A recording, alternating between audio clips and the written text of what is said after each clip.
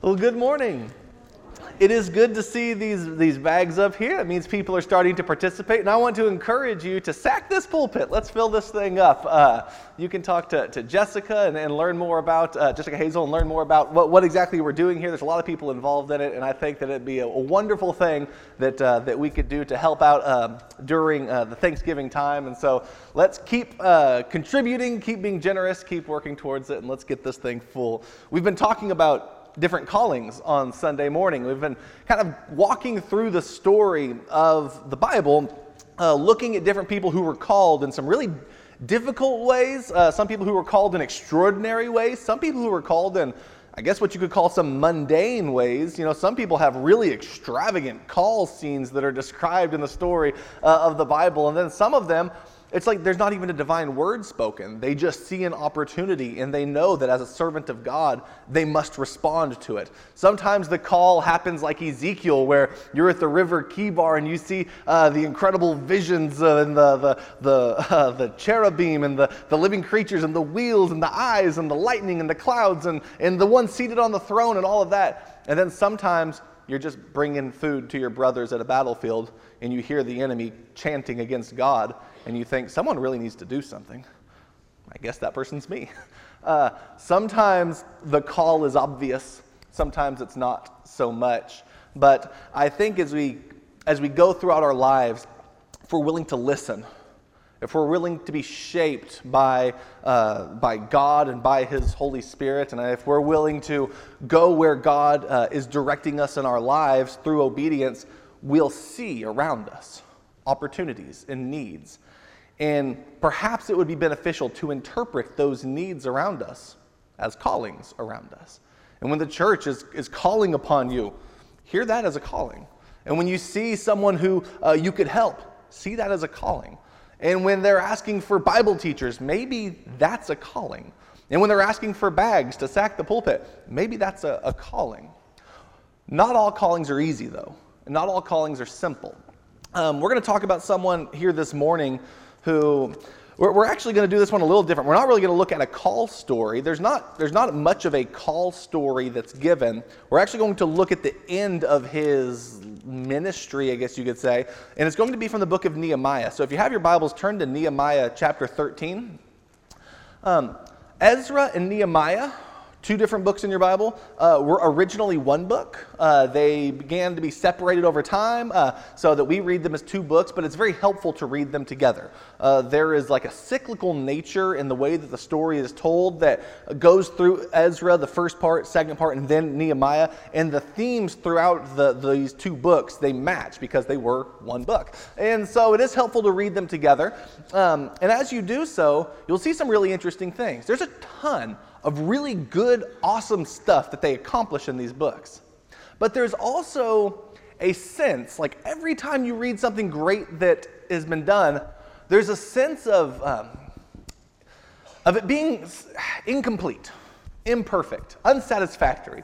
It's like they finish and you think things are going to go great, but then it kind of leaves you with this anticlimactic feeling that it's just not really it's not as wonderful as you thought it was going to be. So let's talk a little bit about Ezra and Nehemiah and what these books are all about. We last week talked about Daniel.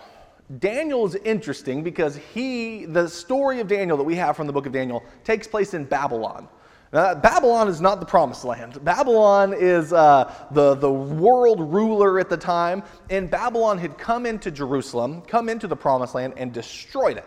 And they left the temple in ruins. They put an end to the Davidic monarchy, and they took as captives a lot of the Israelites. In their first deportation from Israel to Babylon, they took a lot of the youths who were good-looking, who were smart, who had potential, and they trained them up in the Babylonian culture. Daniel was one of those guys. So Daniel is living as an exile. His homeland is left in ruins, and the question on everyone's mind is, has God forgotten about His people? Like, has God abandoned us? Has God done with us? Did God say, okay, that's the final straw, you've sinned one too many times, and I'm done with you forever? And there are people who are struggling with, how do we live now without our God? How do we live now? The God who called Abraham, the God who and on Sunday mornings, we've been studying his interactions with his people throughout this long, winding story. Now they're in a foreign land. And where is God? The key God there is the Babylonian god Marduk. Like, where is Yahweh? Where is our God? And you have prophets like Jeremiah who are living during this time, who are letting them know it's not going to be a quick and easy punishment, but it will end. God will renew his covenant with his people. He will make them a new heart. God will bring you back. He even gives the time period of 70 years. 70 years and you'll be able to return back home. Well, what happens after 70 years of Babylonian captivity? What happens when they are able to return back home?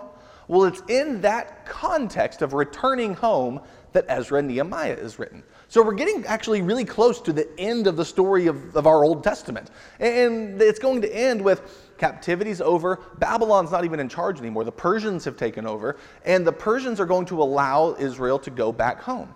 And Israel has to go back home. And they have a lot to do when they get there. Their home is a mess. It's lying in ruins. It's been completely destroyed by one of the most powerful nations ever to arise. And so what are they going to do? They're going to have to rebuild it. And so the book of Ezra and Nehemiah, the books, the minor prophet books of Haggai and Zechariah, these are all written about the same timeline, the same series of events about returning home, rebuilding the temple, restoring life in Israel, getting back on track after everything was just completely destroyed. Like everything in your life has been turned upside down. These people returning home have never even seen, for the most part, have never even seen Israel before. You have some of the much more older folk who have, but for the most part, like these people, they're going. Israel is itself a foreign land to them. They were raised in Babylon. In fact, the leader of the children of Israel in the first few chapters of Ezra, his name is Zerubbabel. Babylon. His name means seed of Babylon or sown in Babylon, like Zerubbabel. Like that's a reminder. Every time they even say his name, every time he thinks about himself, of the failures of Israel and what they're trying to come out of. And so this is the setting in which these books take place. They begin by remembering Jeremiah said 70 years and this is going to be over. They talk about the Persian king who allowed them to return home. And then they get there, and it's time to start building. So the first 6 chapters of the book of Ezra is largely about rebuilding the temple. They lay the foundations in chapter 3. They offer sacrifice again. They worship again. They praise again. But then it seems like they kind of start to focus on other things. And they're not working on the temple quite as much. The book of Haggai gives a lot of information about that. They start working on their own houses, which makes sense. You need a place to live. They start working on their own fields, which makes sense. You need some food to eat. Like they start focusing on all of their own stuff, and they start neglecting God's stuff. They start focusing on their own houses, and they neglect God's house. So Haggai and Zechariah, these are prophets who come along and start encouraging people, no, start rebuilding the temple. They are actually mentioned, by the way, in the book of Ezra, chapter 5 and verse 1, says, when the prophets Haggai and the prophet Zechariah, the son of Iddo, prophesied to the Jews who were in Judah and Jerusalem in the name of the God of Israel who was over them, then Zerubbabel, the son of Shealtiel, and Jeshua, the son of Jehozadak, arose and began to rebuild the house of God which is in Jerusalem. And the prophets of God were with them, supporting them. And so one of the common themes of prophets in Israel is when they say stuff, it's really important and it comes from God and no one listens. It's like so often the prophets have failed messages. What's really cool about Haggai and Zechariah is it works. They start prophesying, hey, start rebuilding the temple. And this is one of the few successful messages because the people do it. In Ezra chapter 6 and verse 14, it says, and the elders of the Jews were successful in building through the prophesying of Haggai the prophet and Zechariah the son of Iddo. And they finished building according to the command of God of Israel and the decree of Cyrus, Darius, and Artaxerxes, king of Persia. And so they actually finished the temple, which is awesome. Like that's a wonderful thing to have been able to do. It's in chapter 7 that Ezra appears. So Zerubbabel is like the leader in the first 6 chapters, and they rebuild the temple. Chapter 7 through 10 of Ezra, that's when Ezra enters, and Ezra is going to try to not necessarily rebuild the temple, but rebuild the community. He's a priest, he's a scribe, and he's an absolute scholar. When you get to Nehemiah, he appears there, and he reads the law to all the people, and he interprets it for them and translates it so that they can understand the words and the sense of the words. He's a wonderful teacher of the law. But he also really struggles with the ideal of the law and the reality of the lives of the people, because those two things often don't match. By the way, that's not just a problem that he had way back then. I think anytime you read the Sermon on the Mount and look around, read the Sermon on the Mount and look inward, and what you'll see is the ideal of the law and the reality all around us and inside of us, they don't always match up well. And Ezra struggles with what to do with that. The end of the book of Ezra ends with a difficult passage where they realize the people of Israel have married foreigners, and there's some, if you're marrying a foreigner, you're usually marrying into a foreign gods and foreign religions, and trying to figure out, okay, what's the best way to solve this problem? So Ezra confesses it before God, and then someone comes up to him and says, maybe we should just send all the foreigners away, like even the wives and the children. And there's some discussion about this, and some people are for it, and some people we're told are against it, and then they do it, and we're given a list of people who do that. And that's how the book ends. And at the end of the book, we're not really told, and God was thrilled that they did that. I mean, the law of Moses doesn't actually say to do that in that situation. And so here's what you have, and this is what you have all the way through. You have the desire to do the right thing and some confusion about how exactly it needs to be done, and there's just always uncertainty on every page. Did we do the right thing or did we not do the right thing? And so as you read through the books, you'll see them accomplish a lot. You'll see Zerubbabel build the temple. You'll see Ezra start teaching the law, and the people start trying to live out the law and trying to reform and to restore life. But then you'll also see Nehemiah. When you get to the book of Nehemiah, what he's going to build is the wall around Jerusalem to keep them safe from enemies. But even the idea of rebuilding that wall is a reminder that things aren't going to be easy. You don't need a wall when there's peace. And so the wall itself is a reminder of how difficult things are going to be. And as they're building the wall, there's constant difficulty. There's threat of enemies. There's all of this conflict that he has to overcome. There are people like there's a guy named Tobiah who is mocking, ridiculing, threatening, sending letters to try to stop the process of rebuilding the wall. But eventually they finish the wall. Ezra reads the law to the people, and the people reaffirm their covenant with God. Some great things happen. They end up dedicating the temple to God. They end up dedicating the wall to God. They restore Passover, which is incredible. They restore the Feast of Booths. It's like they're starting to relive as faithful Israelites again, and that's the end of chapter 12 of Nehemiah. And then there's one chapter left. And you would love it if this chapter ends with Nehemiah, the temple's built, the law has been read, covenant has been entered, the feasts have been celebrated, the wall has been built, and the temple sacrifices, the priesthood has returned. And you would love for him to walk around and see faithful Israelites everywhere, living out the word of God, and think, we did it. We finally restored what God had called us to be. We're living out Torah the way that Moses wrote it. We are being faithful and obedient to God. But when you read chapter 13, just like every step of the way, it's going to end with an unsatisfying, anticlimactic, kind of dreary conclusion. You think, I was hoping it would be better than that. But it kind of ends on a downer. Because it ends with Nehemiah walking through and looking at the people and looking at the city. And what he sees virtually every step of the way is, man, I have built a wall to keep us safe from the outside, but I guess I haven't changed anything on the inside, because we're still neglecting God and we're still failing to be what he's called us to be. If you look at chapter 13 of the book of Nehemiah, the first 3 verses of it, he goes through and he realizes that there are foreigners all in the land. Okay, so nothing wrong with foreigners.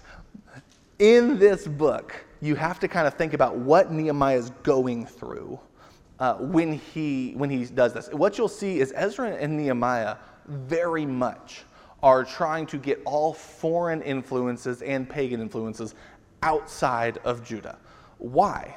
Well, one big reason is they were just in Babylonian captivity. Like, they just were in a foreign land completely and utterly dominated by foreigners. And they're wanting to get back some semblance of being the people of God again. And as long as they're still dominated by Persians or Babylon, or they still have those influences, or the influences of the Moabites or the Ammonites and their gods, it's never going to feel like home again. And so they're trying to purge themselves of that. I don't know that they always do that in the right ways. And what's interesting is when Jesus comes along, that's a mindset he very strongly has to fight against, this antagonism towards any Gentile or outsider. That's something that Paul has to rebuke Peter, because Peter doesn't want to eat with Gentiles. What you see is from this point, there's this mindset of trying to be so separate from foreigners that Israel starts to kind of forget what her purpose is, which is to be a blessing to the nations. Like, that's what Abraham was called to be, is that through his seed, all the nations of the earth would be blessed. And yet Israel starts to kind of hate the other nations. And so the first thing he does in chapters 13, 1 through 3, is he sees all of the foreigners. He sees Moabites, and he's like, I've read the law. I know what the Moabites did to us when we were leaving Egypt, when we were wandering through the wilderness. They hired Balaam to prophesy curses on us. And then God made him speak blessing, but they were totally against us, and so let's kick all of them out of the land. So chapter 13 and verse 3 says, when they heard the law, they excluded all foreigners from Israel. All right. Then the next thing that happens, he keeps walking a little bit further. Or I guess the verse 4 says prior to this, and there's a couple of ways you could read that. That might mean in even more important than this, like before this in importance. But anyway, in verse 4, he says, prior to this, Eliashib, the priest, who was appointed over the chambers of the house of God, being related to Tobiah. Now, if you've only read chapter 13, you don't know who Tobiah is. Tobiah, I mentioned him briefly earlier. He is someone who, the entire building of the wall process, he was a problem. He kept trying to stop it. He was ridiculing it. He has popped up over and over and over again in the first 6 chapters of this book, and every time he was unhelpful and antagonistic to the actual building process. Well, it turns out that he's related to a priest named Eliashib. And you know what the priest has done? They've rebuilt the temple. And in the temple, there are these storehouses where you put like all the stuff you're going to need for sacrifices. You put the grains, and there's a list of things mentioned there in verse 5. Grain offerings, frankincense, utensils, and tithes of grain, wine and oil prescribed for the Levites, the singers and the gatekeepers, and the contributions for the priests. All of that stuff is supposed to be put in those storehouses. You know what this priest did for his buddy Tobiah, who has been nothing but a problem to Nehemiah? Emptied out the storehouse, and he says, hey, Tobiah, you can use this to conduct your business, and you can use this for your own personal quarters. And so Nehemiah starts looking at the temple and is like, wait a minute, we're using the temple to house someone who's completely against the work that we're trying to do here. And so in chapter 13, in verse 8, it says, it was very displeasing to me, so I threw all of Tobiah's household goods out of the room, and I gave the order, and they cleansed the rooms, and I returned there the utensils of the house of God and the grain and the frankincense. All right, so he gets Tobiah out, and he says, all right, I got to fix that. So get the foreigners out of the land, get Tobiah out of the temple, and let's return that to God. Then he keeps walking a little bit further, and in verse 10, he says, I also discovered that the portions of the Levites had not been given to them, so that the Levites and the singers who performed the service had gone away, each to his own field. Here's what that means. You're supposed to have a temple there, and you're supposed to have Levites who serve in the temple, and there's Levitical singers who lead in the worship, and they help with the sacrifices, they help out the priests and all of that. None of them are at the temple anymore. They all went home to their own houses. And he's saying, why are they doing that? Apparently the people stopped tithing. And so the Levites couldn't afford to serve the temple anymore. So they have to go to their own houses and they have to start working on the lands there. And so Nehemiah sees this and thinks, oh, we have to solve this problem now. And so he tries to get all of that restored. Verse 12, all Judah then brought the tithe of the grain, wine, and oil into the storehouses. And then he ends in verse 14 this problem. After trying to get that restored, he says a prayer. Remember me for this, O my God, and do not blot out my loyal deeds, which I have performed for the house of God in its service. I think he's starting to think, okay, there's a lot of problems here, and they keep arising. God, please remember the good that I'm doing right now. He goes a little bit further in verse 15, and he sees that Sabbath is being completely ignored and rejected by the people. They are buying and selling. They're opening up their places in the market. They're bringing their goods to the city wall to bring it into the city to sell on Sabbath. And he sees all of this happening. And again, he's thinking, they don't even care about Sabbath, these people. It's like, we rebuilt the temple. We read the law. We had Passover. We built the wall. Like, we've done all of these things. And yet they're completely in their lives ignoring what God has called them to be. Again, we saved ourselves from the outside with the wall, but we're destroying ourselves inside the wall. There hasn't been a change of heart.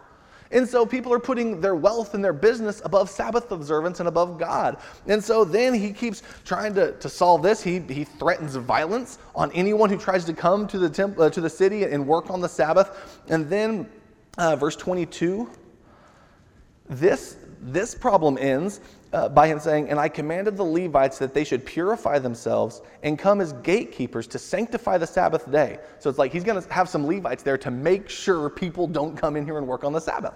And then he says, for this also, he ends with a prayer. Remember me, O my God, and have compassion on me according to the greatness of your loving kindness. So again, more problems.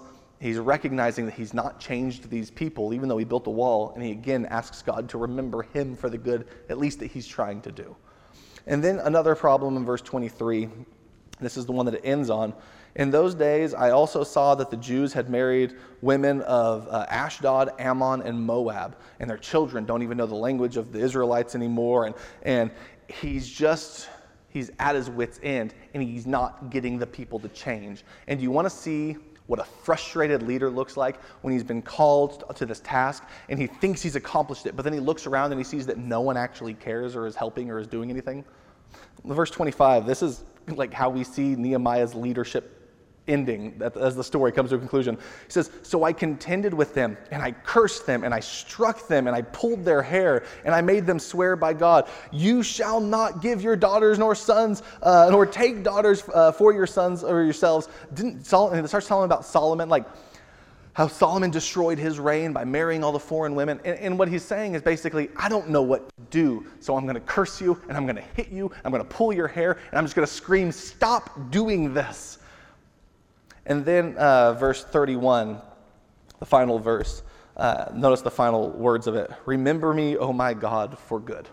It's a third prayer for God to remember, at least he's trying to do good. There's a lot of bad, but remember the good. And Nehemiah ends with that. It ends with the leader frustrated, pulling hair and punching people, screaming at them to stop sinning, and begging God to remember that he's trying to do good. Remember the good. You read it, and it's just not a great conclusion. You know, it's like you would have loved to have seen righteousness flowing throughout the land, but you don't see that. You see a frustrated leader who can't change the people on his own. And by the way, a lot of people use Ezra and Nehemiah for like leadership books.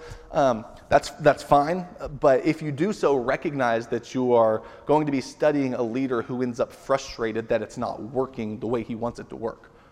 But as you read through these books and you see the way it concludes, I mean, this is, like, historically speaking, some of the last stuff you read before you get to the New Testament. There's like a couple hundred years of no books there in our Bibles. But like right here, this is kind of what you're ending on. You're ending on a people who have returned to the land, and they've gone through the actions of rebuilding the temple and rebuilding the wall, and God has been there with them and helped them through it. And yet the heart of the people still isn't wholly given to God. And it's like, man, I've been reading the Old Testament for a long time. I started in Genesis, and I get here, and it's like, I don't want the story to end like that. I wanted there to be like righteousness flowing among the people. I wanted there to be something better than this. Like, what about being a blessing to all the nations of the earth? That was a huge promise in Genesis 12. Where's the end of that? Where does that happen? Does that happen? It's like the Old Testament's ending with an unrealized hope of something better, and it's leaving you wanting something more. And I think that might be on purpose. I think that might be intentional, that it's leaving you wanting something more. Because as we bring this book of Nehemiah to a close, and as we start to bring our lesson to a close, I think there are a couple of things that are very helpful to remember. One of them, just looking at Zerubbabel, looking at Ezra, looking at Nehemiah, in each of them you see imperfect leadership in people who are in need of encouragement, in need of divine help, guidance, wisdom. And you actually see that when you read through Haggai and Zechariah. You see intentional efforts to encourage some of these leaders who are downtrodden. But remember, if you are leading anything, if you are serving in the church, you will often be an imperfect leader, and you will often not be able to get others exactly where you want them to be. And that can be frustrating. But even as Nehemiah is coming to a conclusion, he's not in anger giving up on what God has called him to do, and he's not giving up on God. He's begging God to remember, even through the frustration, remember the good. And I think sometimes that's something that we can do that would be beneficial, is remember the good. I know of ministries and things that have started where good was done, but they didn't catch wildfire, and they didn't change the whole world, and people walked away discouraged. And sometimes it's helpful, remember the good. There is good that happened because of that would not have happened otherwise. You remember that, and I think God will too. Imperfect leadership, it's a fact of life. Another fact of life, and this is another point that I think Nehemiah, that we end with, is you see people living an imperfect obedience. I think both of those words are important, imperfect and obedience. We are called to be obedient.